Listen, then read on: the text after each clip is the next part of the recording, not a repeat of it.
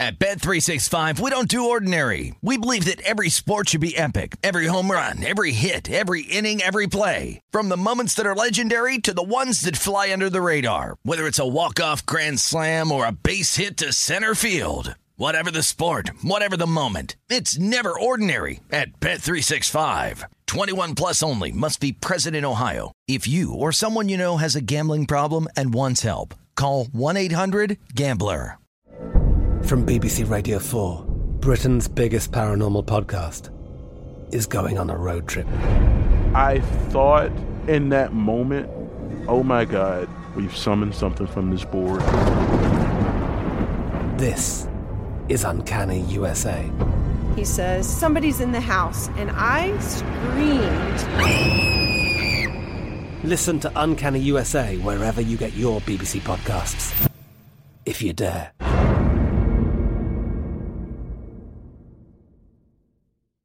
Dealing with pests can be a pain, but relax, Terminix can help. Because when pests show up, so does Terminix. With over 95 years of experience, they have what it takes to take on any pest problem fast. If your home or business has pests, don't stress it. Terminix it. Visit Terminix.com to book your appointment online today. That's TERMINIX.com. Countdown with Keith Olbermann is a production of iHeartRadio.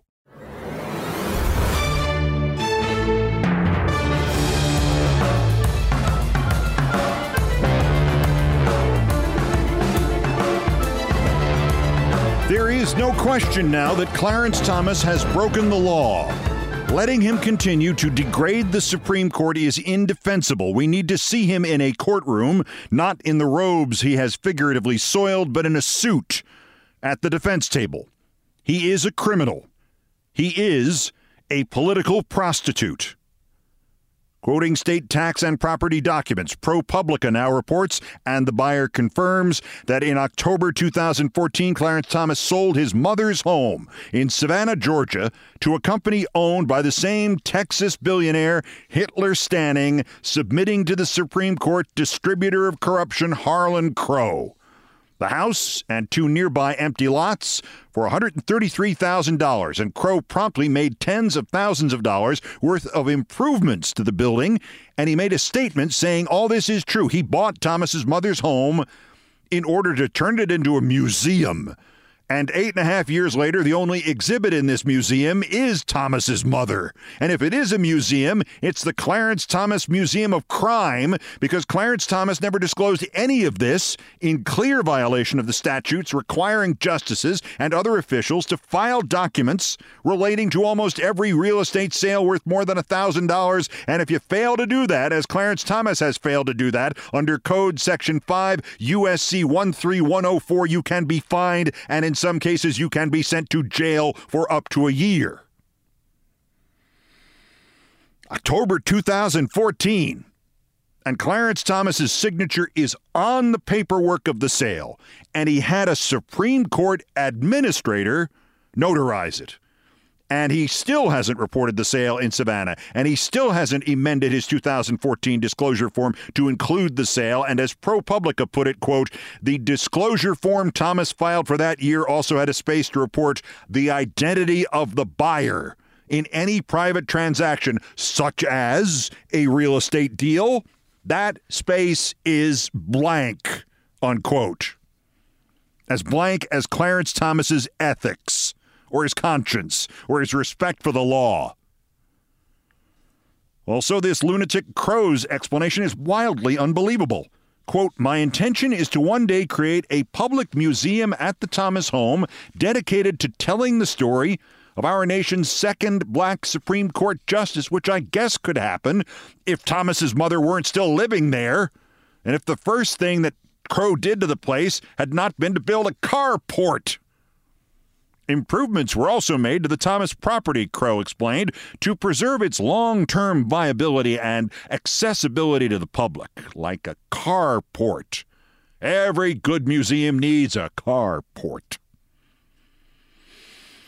Harlan Crow, the guy regularly doling out vacations to Clarence and Ginny Thomas worth $500,000, the guy who apparently does live in a museum, only it's a museum for people who want to see paintings Hitler did and the teapot Hitler made tea in and the linens Hitler used. Harlan Crow says he paid full market value for the Thomas home, and no, he didn't provide any documents to verify that. We'll just have to take his word for it. Oh, and when ProPublica broke the original Harlan Crow vacation and statues and private jet trip stories just a week ago, it knew nothing of this. So we have no idea if the corruption goes further than this. It has gone far enough. Clarence Thomas must resign from the Supreme Court, and if he refuses, 5 U.S.C. 13106 should be invoked, and the head of the Judicial Conference should refer this case to the Attorney General, and he has to prosecute Clarence Thomas, and I don't care if he's still sitting there in the robes claiming he is the Supreme Court Justice. The man is a crook. The man is a whore.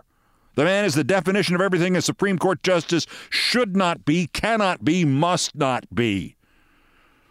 And Clarence Thomas has been at the center of the culture of corruption of the Supreme Court, ranging from Neil Gorsuch's web of ties, as the New York Times put it, to the Colorado billionaire and Federalist Society funder Philip Anschutz, to the stock shares John Roberts owned or had owned in 2 companies as he ruled on cases involving them, to Clarence Thomas's own $1.5 million book deal, to Amy Coney Barrett's $2 million book deal, to Sonia Sotomayor's $3 million book deal.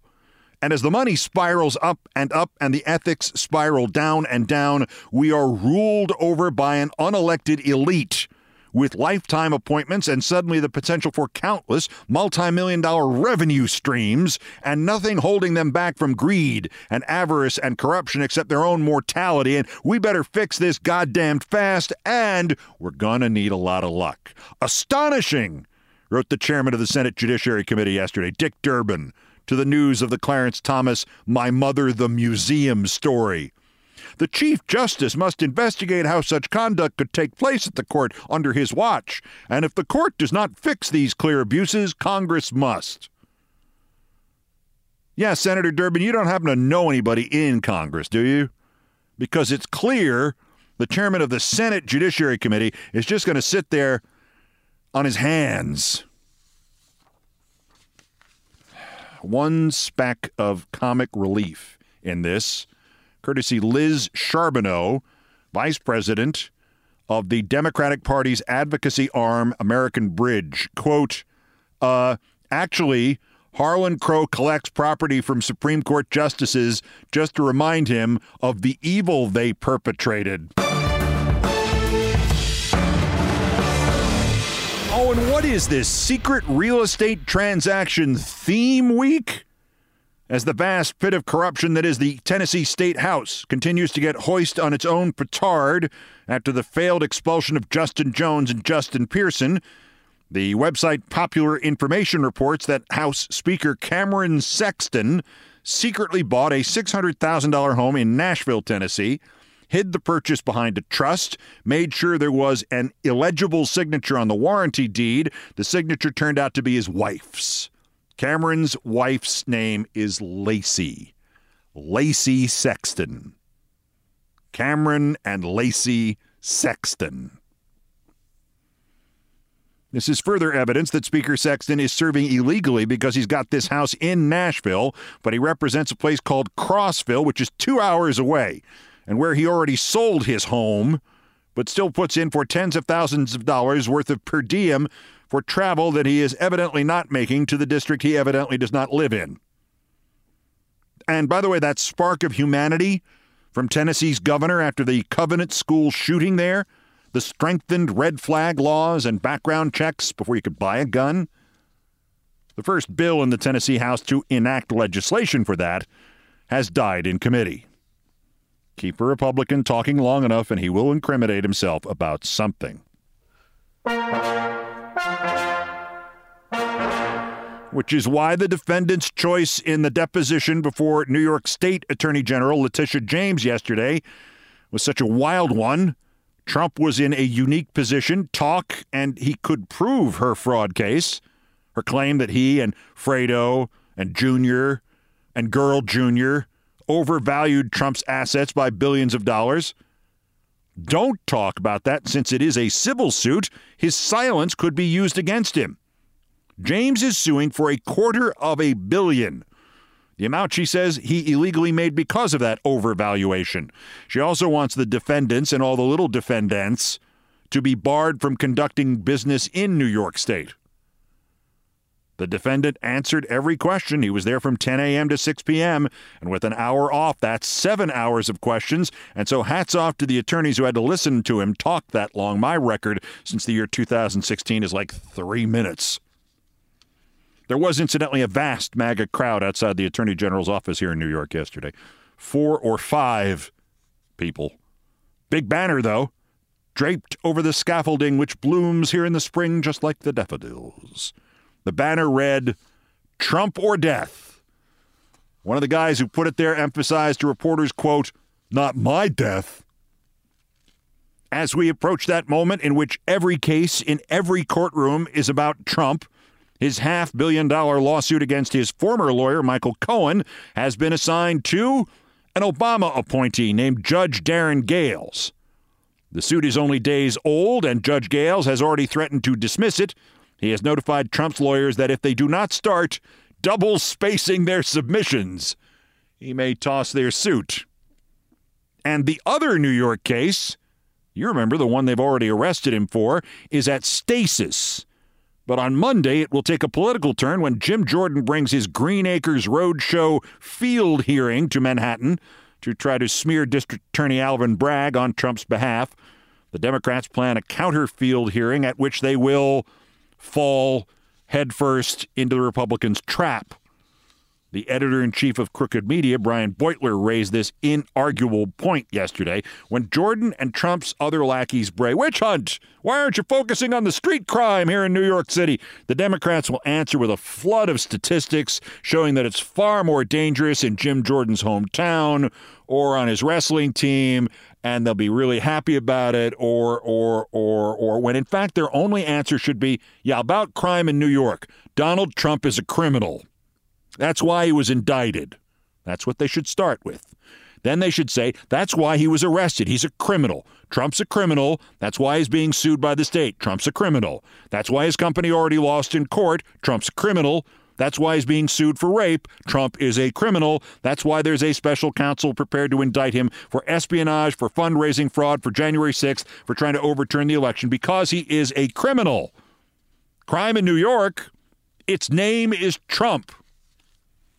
That is what the Democrats should say on Monday. Don't play their game.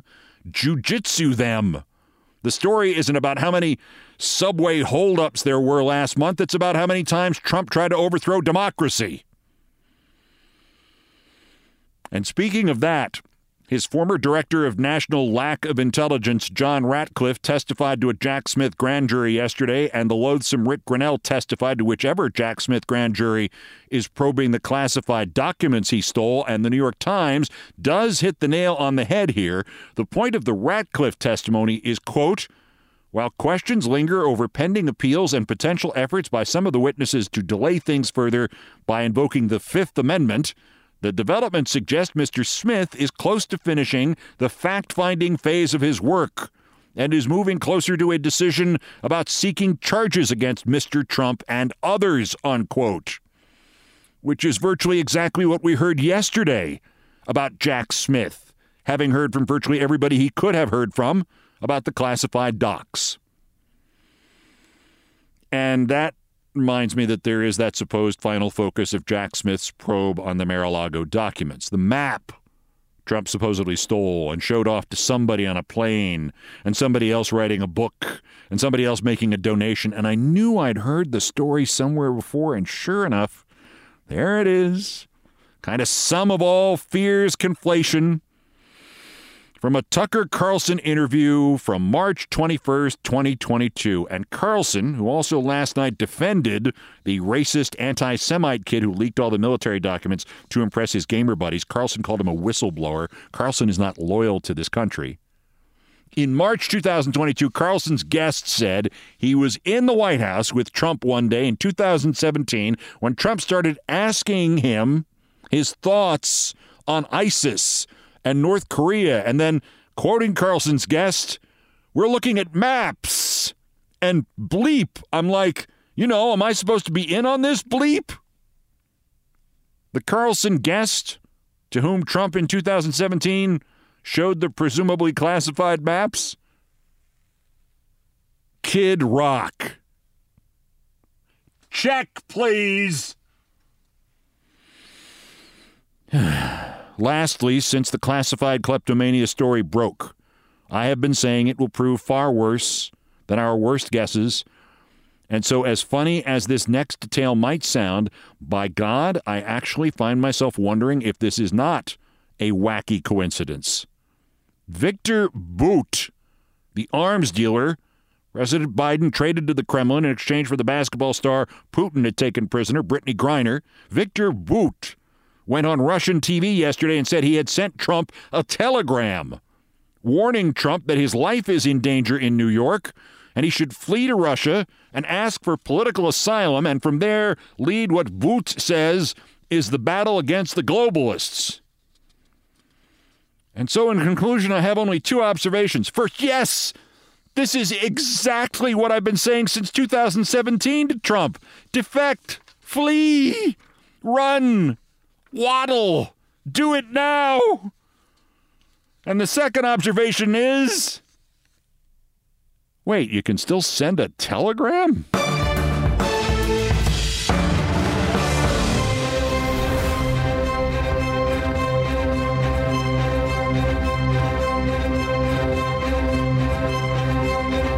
Still ahead on this edition of Countdown, they were sure the secrets leak owed to the woke military. Then it turned out the culprit was a pasty white guy who liked to videotape himself shouting anti-minority slurs and then shooting guns. Looking at you, Senator Tommy Tuberville. And they were sure the murderer of a tech kingpin owed to the liberal destruction of the city of San Francisco. Then it turned out that culprit was another tech kingpin. Looking at you, Elon Muskrat. And he is one of the most disreputable people I have ever met in television. And guess what? He's the new commissioner of the Big Ten Conference. That's next. This is Countdown. At Bet365, we don't do ordinary. We believe that every sport should be epic. Every home run, every hit, every inning, every play. From the moments that are legendary to the ones that fly under the radar. See for yourself when you sign up today and get $150 in bonus bets when you bet just $5. Whatever the sport, whatever the moment, it's never ordinary at Bet365. 21 plus only. Must be present in Ohio. If you or someone you know has a gambling problem and wants help, call 1-800-GAMBLER. Terms and conditions apply. I'm Katya Adler, host of The Global Story. Over the last 25 years, I've covered conflicts in the Middle East, political and economic crises in Europe, drug cartels in Mexico. Now I'm covering the stories behind the news all over the world in conversation with those who break it. Join me Monday to Friday to find out what's happening, why, and what it all means. Follow The Global Story from the BBC wherever you listen to podcasts. This episode is brought to you by Terminix. Terminix can't help you run for office or take on the country's biggest problems, but they can help you solve one of the peskiest problems at home, pests. You know, the ants in your kitchen, the roaches under your sink, even the termites in the walls. Because when pests show up, so does Terminix. No matter what type of pest it is, they can Terminix it fast with personalized pest care that puts you in control. Their expertly trained technicians may not know intricate political strategy, but they know their local pest pressures, and with customized plans tailored to your specific situation, you get everything you need to not just get pests out, but keep them out for good. Between their speedy service, caring technicians, and over 95 years of experience, it's no mystery why they're trusted by homes and businesses everywhere. So if you have a pest problem, don't stress it, Terminix it. Visit Terminix.com to book your appointment online today. That's TERMINIX.com to book online today. This is Countdown with Keith Olbermann.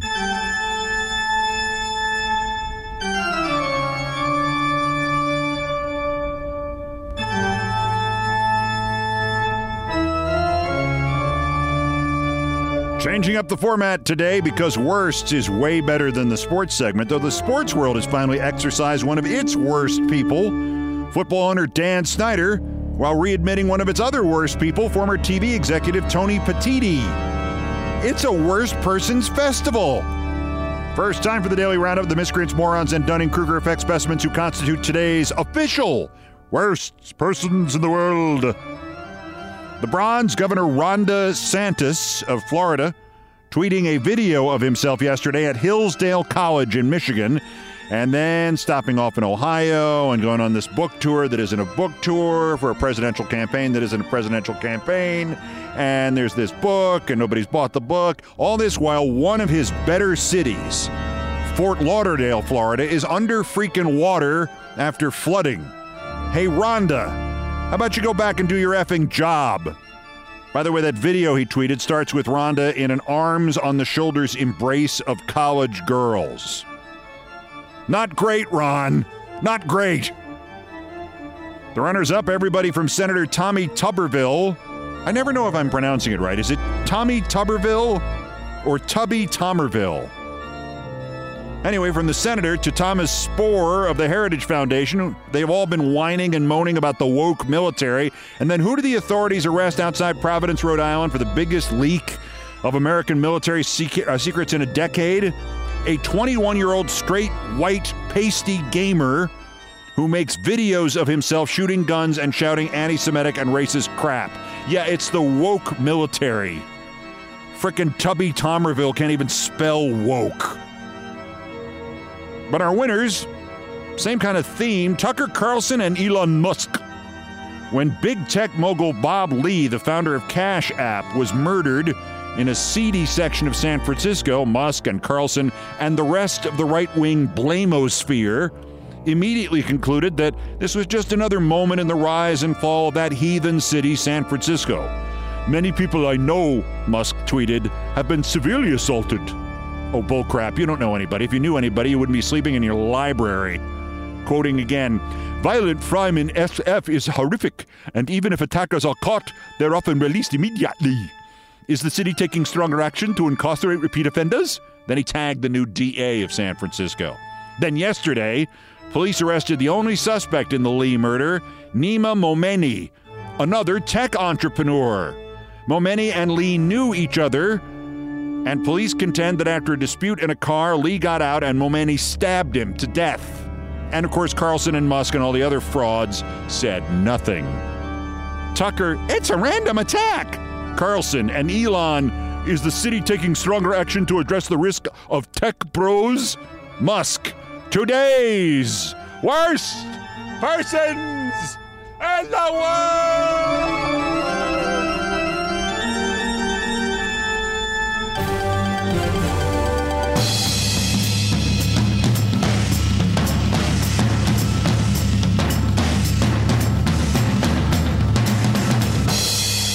This is Sports Center.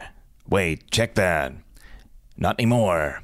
This is Countdown with Keith Olbermann. In sports, NFL exorcism, the most hated of owners in the game. Out of many candidates, Dan Snyder has agreed to sell the Washington Commanders for $6 billion to Josh Harris, who already owns much of basketball's Philadelphia 76ers and hockey's New Jersey Devils.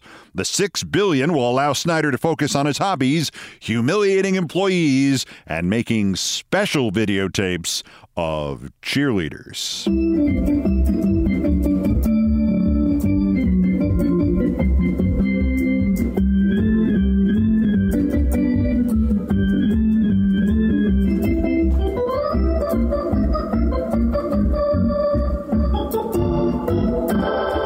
Thank you, Nancy Faust. So now it's 13-0.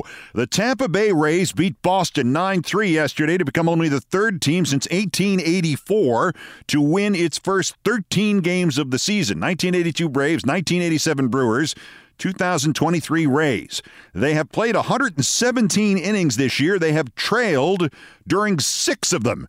Tampa Bay goes for the modern record in Toronto now, the all-time record, the 1884 St. Louis Maroons, getting more publicity than they have gotten since 1884, 20-0 to start that season. And once upon a time, the Big Ten was probably the preeminent conference in college sports. Recently, it's had a few rocky years, and it has, of course, an existential problem. The Big Ten consists of 14 different schools. Next year, it will add USC and UCLA. That'll make 16.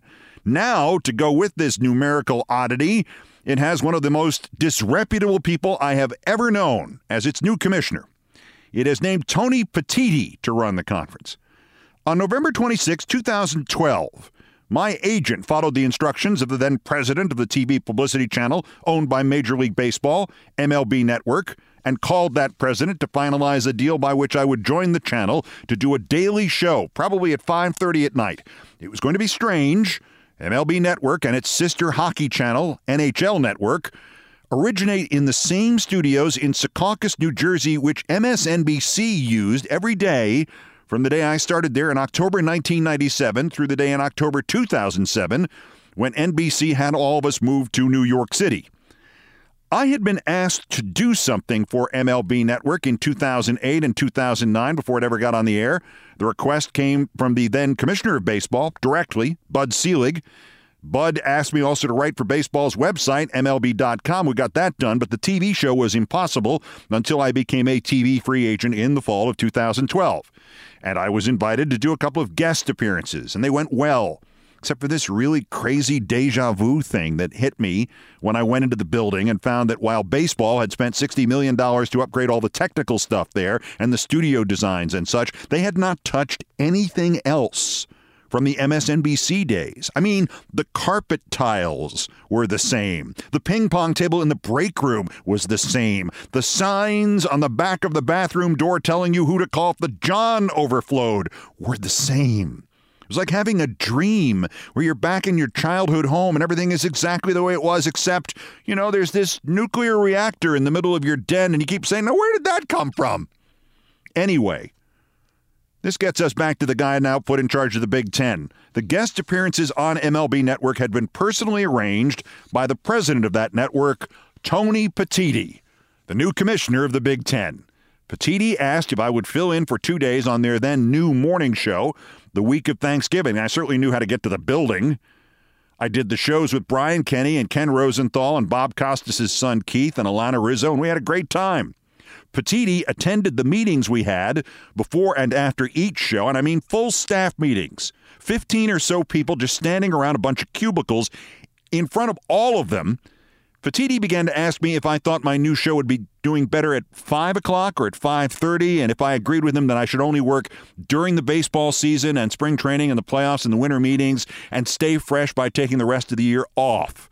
And he asked me if there were people on the staff of that morning show who I would like to work with. I mean, this is in front of the staff of the morning show. Petitti warned me in front of them that he couldn't pay me the kind of salary I was used to. And I said that happily the kind of salary I was used to meant I didn't need the kind of salary I was used to. He then told me to remind my agent to call him the Monday after Thanksgiving. He wished me a happy holiday, and everybody left. A couple of the producers asked if I was recommending them to be on my new show, probably because it wasn't in the morning. So, on the Monday afternoon after Thanksgiving, my agent calls me and says he's just gotten off the phone with this Tony Petitti, and it was the strangest conversation he had had since he had become an agent. No, let me rephrase that, he said. It wasn't a conversation. It was an attempted conversation. I kept asking him what he told me to ask him, and then he'd say nothing. Initially, I did not understand what my agent meant. What do you mean he said nothing? My agent said he meant literally that. I said, so, Tony, what's your offer to Keith? And then there was just silence, and I thought the phone call had dropped. So I said, Tony, are you there? And he said, yeah, sure am. So again, I asked him, what's his offer? And again, literally, it's silence. I can hear him breathing. I tried like 10 different ways. Are we talking about Keith now, Tony? Silence. Is there a reason you're being silent about Keith, Tony? Silence. If I changed the subject, my agent said, if I talked about somebody else or something else, he was his normal self. When I mentioned your name, he went silent. The next day, my agent called me back. Petiti just did this again with me on the phone. He wouldn't speak, literally would not say any words in any language. It took me a long time to find out what had happened. The next baseball season, after I'd gone back to work at ESPN, I'm at a game. There's one of the MLB Network officials who I had met on my 2 days working there before Thanksgiving 2012, and this person comes up and apologizes. "Oh, we all heard what happened," they said. "It's so embarrassing. Petiti's such a coward. The Yankees got to him." And another club, I never found out which one. There was some kind of conference call the Monday after Thanksgiving to tell the teams about your new show, and whoever was on the call for the Yankees went nuts. "If you put him on MLB Network, we will disable your cameras at Yankee Stadium, and we will never let any of you inside the building again." Now, I knew why the Yankees would have done that. I was a season ticket holder, my folks before me, before I had a checkbook, for 42 years. For 10 of those years, I was one of the 2 announcers who did a kind of play-by-play over the public address system at Yankee Stadium on Old Timers Day. And one day in 2011, I had tweeted this photo of a Yankee employee in the stands giving some kind of signals to Alex Rodriguez, who was then a Yankee player, in the on-deck circle. I mean, the tweets are still up. The guy was clearly telling A-Rod what the last pitch had been. Fastball, curveball, slider, whatever. It wasn't cheating.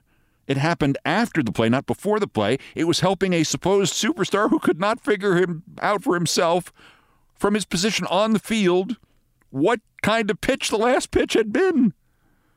I tweeted the photo. Major League Baseball called the Yankees and told them, cut it out. The Yankees and A-Rod looked dumb in the papers, and the Yankees management said they were not mad at me. And then 3 months later, days before this Old Timers Day, they leaked to the papers that I had been fired as Old Timers Day play-by-play man because I had tweeted the photo. So my response to that was to, not renew my season tickets. And my tickets were right behind home plate, and they cost $400,000 a year, and relax. I gave like 70% of them to Make-A-Wish. But the Yankees, being the Yankees, were furious that after they did that to me, I would still refuse to give them $400,000 a year, so they told MLB Network if MLB Network gave me a show, they would unplug MLB Network cameras.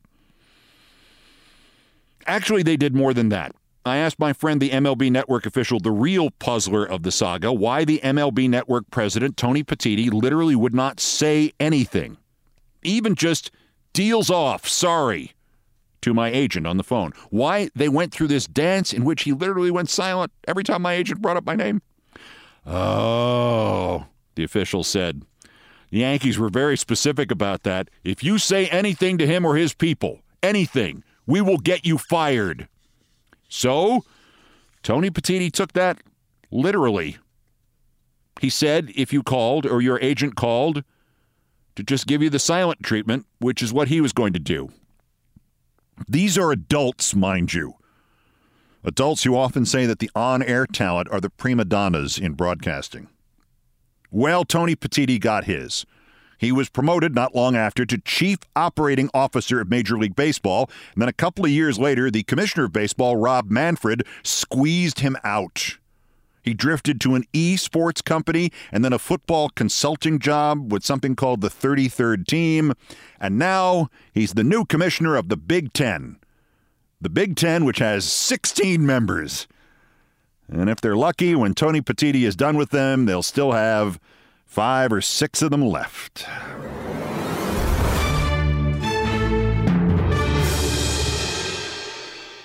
At Bet365, we don't do ordinary. We believe that every sport should be epic. Every home run, every hit, every inning, every play. From the moments that are legendary to the ones that fly under the radar. See for yourself when you sign up today and get $150 in bonus bets when you bet just $5. Whatever the sport, whatever the moment, it's never ordinary at Bet365. 21 plus only. Must be present in Ohio. If you or someone you know has a gambling problem and wants help, call 1-800-GAMBLER. Terms and conditions apply. I'm Katya Adler, host of The Global Story. Over the last 25 years, I've covered conflicts in the Middle East, political and economic crises in Europe, drug cartels in Mexico. Now I'm covering the stories behind the news all over the world in conversation with those who break it. Join me Monday to Friday to find out what's happening, why, and what it all means. Follow The Global Story from the BBC wherever you listen to podcasts. This episode is brought to you by Terminix. Terminix can't help you run for office or take on the country's biggest problems, but they can help you solve one of the peskiest problems at home, pests. You know, the ants in your kitchen, the roaches under your sink, even the termites in the walls. Because when pests show up, so does Terminix. No matter what type of pest it is, they can Terminix it fast with personalized pest care that puts you in control. Their expertly trained technicians may not know intricate political strategy, but they know their local pest pressures, and with customized plans tailored to your specific situation, you get everything you need to not just get pests out, but keep them out for good. Between their speedy service, caring technicians, and over 95 years of experience, it's no mystery why they're trusted by homes and businesses everywhere. So if you have a pest problem, don't stress it, Terminix it. Visit Terminix.com to book your appointment online today. That's TERMINIX.com to book online today. Still ahead on Countdown, Fridays with Thurber, and the story of intrigue and spies and trains worthy of murder on the Orient Express, except it's all happening only inside James Thurber's own head.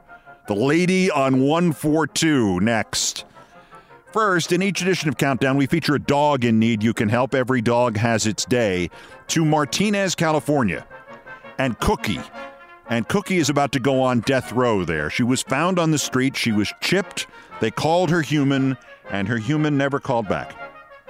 Cookie's also had tumors and some paralysis, but she's responding well to simple treatment. Antibiotics are clearing these things up. She's gentle, she's sweet, they all love her there, but she is a gray pitty. A tiny one, looks to be about 40 pounds maybe. But it's so hard to overcome the assumptions about these dogs that they wind up first on death row. Cookie needs our pledges to help a rescue pull her out and save her. Look for Cookie in my Twitter feeds. I thank you. And Cookie thanks you.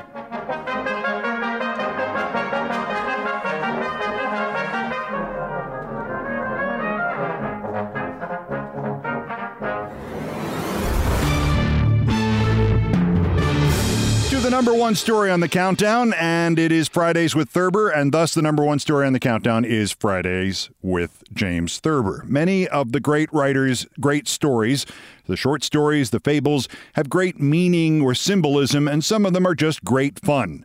Let me give you one of the latter from the Thurber Carnival. It will explain itself fairly quickly.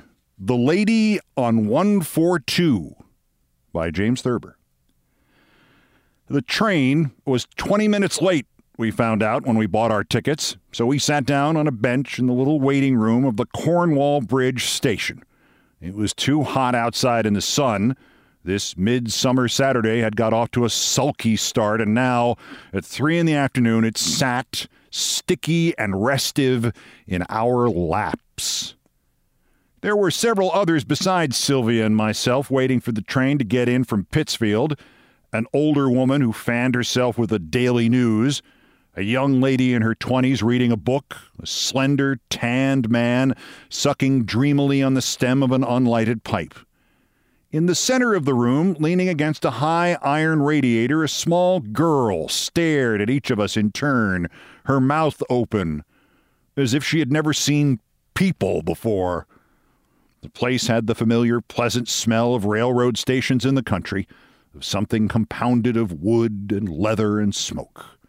In the cramped space behind the ticket window, a telegraph instrument clicked intermittently, and once or twice a phone rang and the station master answered it briefly. I couldn't hear what he said. I was glad on such a day that we were going only as far as Gaylordsville, the third stop down the line, 22 minutes away. The station master had told us that our tickets were the first tickets to Gaylordsville he'd ever sold. I was idly pondering this small distinction when a train whistle blew in the distance. We all got to our feet, but the station master came out of his cubbyhole and told us it was not our train, but the 12:45 from New York, northbound. Presently the train thundered in like a hurricane and sighed ponderously to a stop. The station master went out into the platform and came back after a minute or two. The train got heavily underway again for Canaan. I was opening a pack of cigarettes when I heard the station master talking on the phone again. This time, his words came out clearly. He kept repeating one sentence. He was saying, "Conductor Reagan on 142 has the lady the office was talking about." The person on the other end of the line did not appear to get the meaning of the sentence. The station master repeated it and hung up. For some reason, I figured that he did not understand it either. Sylvia's eyes had the lost, reflective look they wear when she's trying to remember in what box she packed the Christmas tree ornaments. The expressions on the faces of the older woman, the young lady, and the man with the pipe had not changed. The little staring girl had gone away. Our train was not due for another 5 minutes, and I sat back and began trying to reconstruct the lady on 142, the lady Conductor Reagan had, the lady the office was asking about. I moved nearer to Sylvia and whispered, "See if the trains are numbered in your timetable." She got the timetable out of her handbag and looked at it. 142, she said, is the 12:45 from New York. This was the train that had gone by a few minutes before. "The woman was taken sick," said Sylvia. "They're probably arranging to have a doctor or her family meet her." The older woman looked around at her briefly.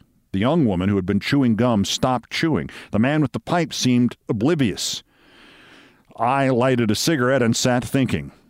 "The woman on 142, I said to Sylvia, flatly, "might be almost anything, but she is definitely not sick." The only person who did not stare at me was the man with the pipe. Sylvia gave me her temperature-taking look, a cross between anxiety and vexation. Just then, our train whistled and we all stood up. I picked up our 2 bags, and Sylvia took the sack of string beans we had picked up for the Connells. When the train came clanking in, I said in Sylvia's ear, "He'll sit near us. You watch." "Who? Who will?" she said. "The stranger," I told her. "The man with the pipe." Sylvia laughed. "He's not a stranger," she said. "He works for the Breeds." I was certain that he did not work for the Breeds. Women like to place people. Every stranger reminds them of somebody. The man with the pipe was sitting 3 seats in front of us across the aisle when we got settled. I indicated him with a nod of my head. Sylvia took a book out of the top of her overnight bag and opened it. "What's the matter with you?" she demanded. I looked around before replying. A sleepy man and woman sat across from us. 2 middle-aged women in the seat in front of us were discussing the severe, griping pain one of them had experienced as a result of inflamed diverticulitis. A slim, dark-eyed young woman sat in the seat behind us. She was alone. "The trouble with women," I began, "is that they explain everything by illness. I have a theory that we could be celebrating the 12th of May or even the 16th of April as Independence Day if Mrs. Jefferson hadn't got the idea her husband had a fever and put him to bed." Sylvia found her place in the book. "We've been all through that before," she said. "Why couldn't the woman on 142 be sick?" "That was easy," I told her. "Conductor Reagan," I said, "got off the train at Cornwall Bridge and spoke to the station master. 'I've got the woman the office was asking about,' he said." Sylvia cut in. "He said lady." I gave the little laugh that annoys her. "All conductors say lady," I explained. "Now, if a woman had got sick on the train, Reagan would have said, 'A woman got sick on my train, tell the office.' What must have happened is that Reagan found somewhere between Kent and Cornwall Bridge a woman the office had been looking for." Sylvia did not close her book, but she looked up. "Maybe she got sick before she got on the train and the office was worried," said Sylvia. She was not giving the problem close attention. "If the office knew she got on the train," I said patiently, "they wouldn't have asked Reagan to let them know if he found her. They would have told him about her when she got on." Sylvia resumed her reading. "Let's stay out of it," she said. "It isn't any of our business." I hunted for my chiclets, but couldn't find them. "It might be everybody's business," I said. "Every patriot's."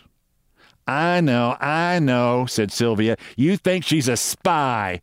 Well, I think she's sick." I ignored that. "Every conductor on the line has been asked to look out for her." I said, "Reagan found her. She won't be met by her family. She'll be met by the FBI." "Or the OPA, said Sylvia. "Alfred Hitchcock things don't happen on the New York, New Haven, and Hartford Railroad." I saw the conductor coming from the other end of the couch. "I'm going to tell the conductor," I said, "that Reagan on 142 has got the woman." "No, you're not," said Sylvia. "You're not going to get us mixed up in this. He probably knows anyway." The conductor, short, stocky, silver-haired, and silent, took up our tickets. He looked like a kindly Ickes. Sylvia, who had stiffened, relaxed when I let him go by without a word about the woman on 142. "He looks exactly as if he knew where the Maltese Falcon is hidden, doesn't he?" said Sylvia with the laugh that annoys me. "Nevertheless," I pointed out, "you said a little while ago that he probably knows about the woman on 142. If she's just sick, why should they tell the conductor on this train? I'll rest more easily when I know that they've actually got her." Sylvia kept reading as if she hadn't heard me. I leaned my head against the back of the seat and closed my eyes. The train was slowing down noisily, and a brakeman was yelling, "Kent! Kent!" when I felt a small, cold pressure against my shoulder. "Oh," the voice of the woman in the seat behind me said, "I've dropped my copy of Coronet under your seat." She leaned closer, and her voice became low and hard. "Get off here, mister," she said. "We're going to Gaylordsville," I said. "You and your wife are getting off here, mister," she said. I reached for the suitcases on the rack. "What do you want, for heaven's sake?" asked Sylvia. "We're, getting off here," I told her. "Are you really crazy?" she demanded. "This is only Kent." "Come on, sister," said the woman's voice. "You take the overnight bag and the beans. You take the big bag, mister." Sylvia was furious. "I knew you'd get us into this," she said to me, "shouting about spies at the top of your voice." That made me angry. "You're the one who mentioned spies," I told her. "I didn't." "You kept talking about it," said Sylvia. "Come on, get off, the two of you," said the cold, hard voice. We got off. As I helped Sylvia down the steps, I said, "We know too much." "Oh, shut up," she said. We didn't have far to go. A big black limousine waited a few steps away. Behind the wheel sat a heavy-set foreigner with cruel lips and small eyes. He scowled when he saw us. "The boss don't want nobody up there," he said. "It's all right, Carl," said the woman. "Get in," she told us. We climbed into the back seat. She sat between us with the gun in her hand. It was a handsome, jeweled Derringer. "Alice will be waiting for us at Gaylordsville," said Sylvia, "in all this heat." The house was a long, low, rambling building reached at the end of a poplar-lined drive. "Never mind the bags," said the woman. Sylvia took the string beans and her book, and we got out. 2 huge mastiffs came bounding off the terrace, snarling. "Down, Mata," said the woman. "Down, Pedro." They slunk away, still snarling.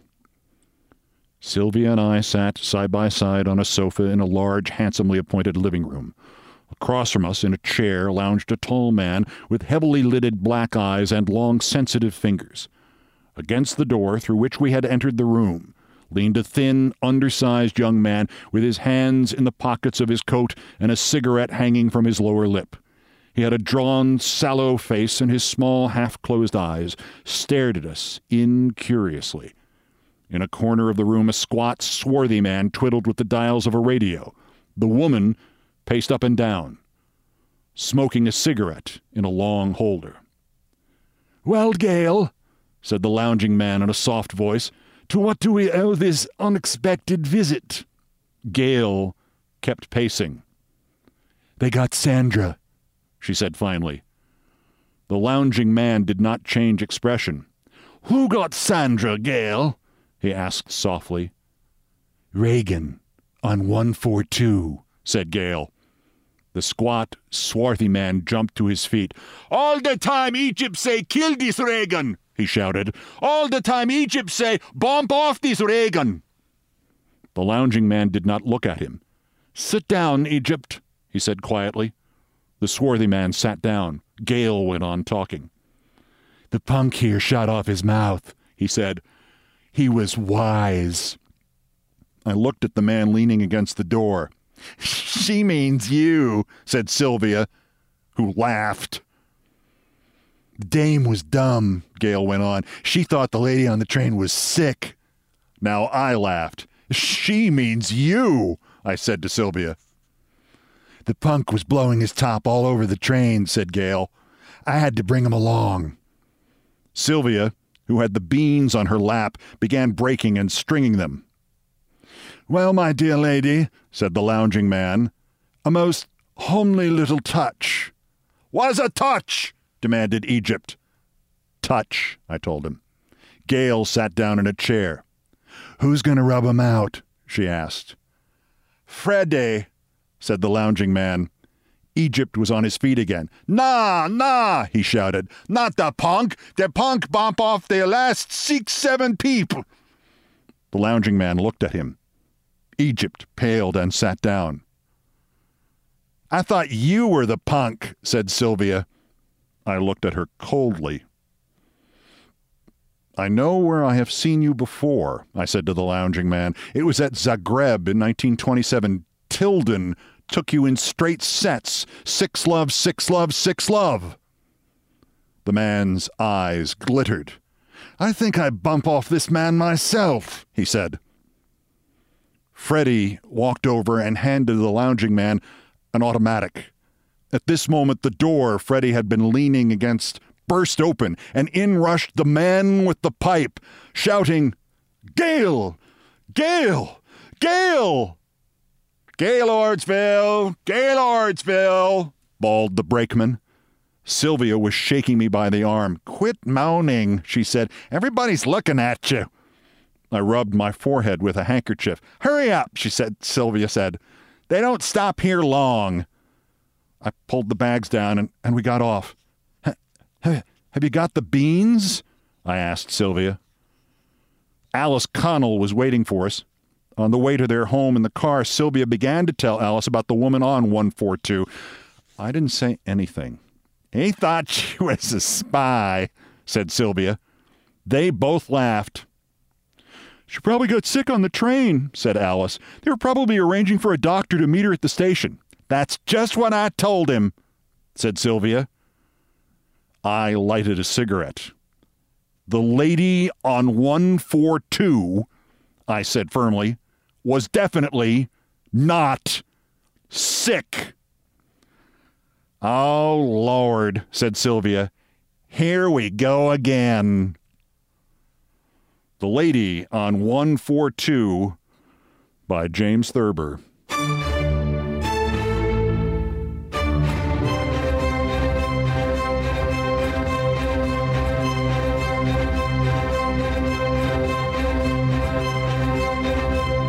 First time I ever read that one, I was on a train outside Philadelphia. It was perfect.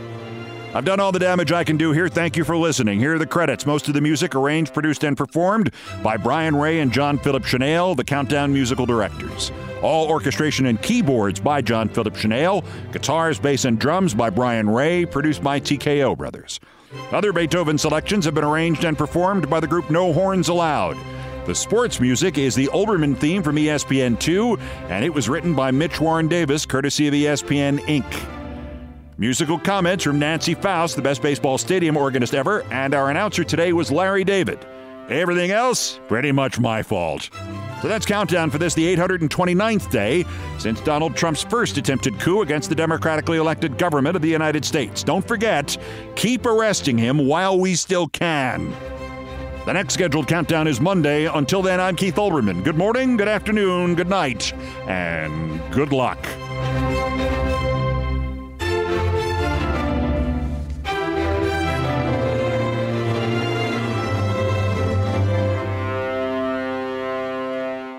Countdown with Keith Olbermann is a production of iHeartRadio. For more podcasts from iHeartRadio, visit the iHeartRadio app, Apple Podcasts, or wherever you get your podcasts.